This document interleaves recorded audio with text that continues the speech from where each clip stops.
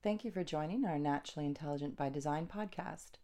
These segments are drawn from our Naturally Intelligent by Design picture book, which features the creative strategies of 365 animals surviving and thriving in their changing world. Our naturally intelligent animal for the day is the northern spotted owl, Strix occidentalis carina. She inspires us to be clairvoyant, tapped into the intelligence of the forest. I'm inspired to be my clairvoyant me, like the northern spotted owl, the spirit protectress of the Pacific Northwest old-growth forests. Even in the darkest night, the owl can see without light. She taps into her internal sense of intuition, more powerful than her ears or her night vision.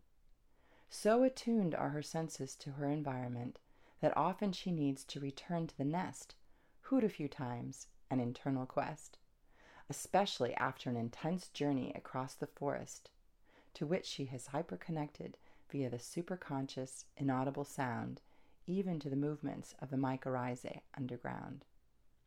Thanks to her soft-tipped feathers and wings, she can silently cruise the forest trees without censor whenever she's on a stealthy wood rat and flying squirrel food-sinking venture.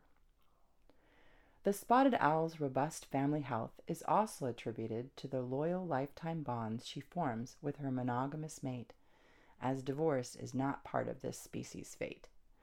That said, sadly, the northern spotted owl has been threatened by other forces, tied to the health of her biodiverse dome that species like martins and salamanders and woodpeckers and salmon also call home. Reflection. Did I listen to my intuition when I last encountered a dark night adventure? How'd that turn out for me? Challenge.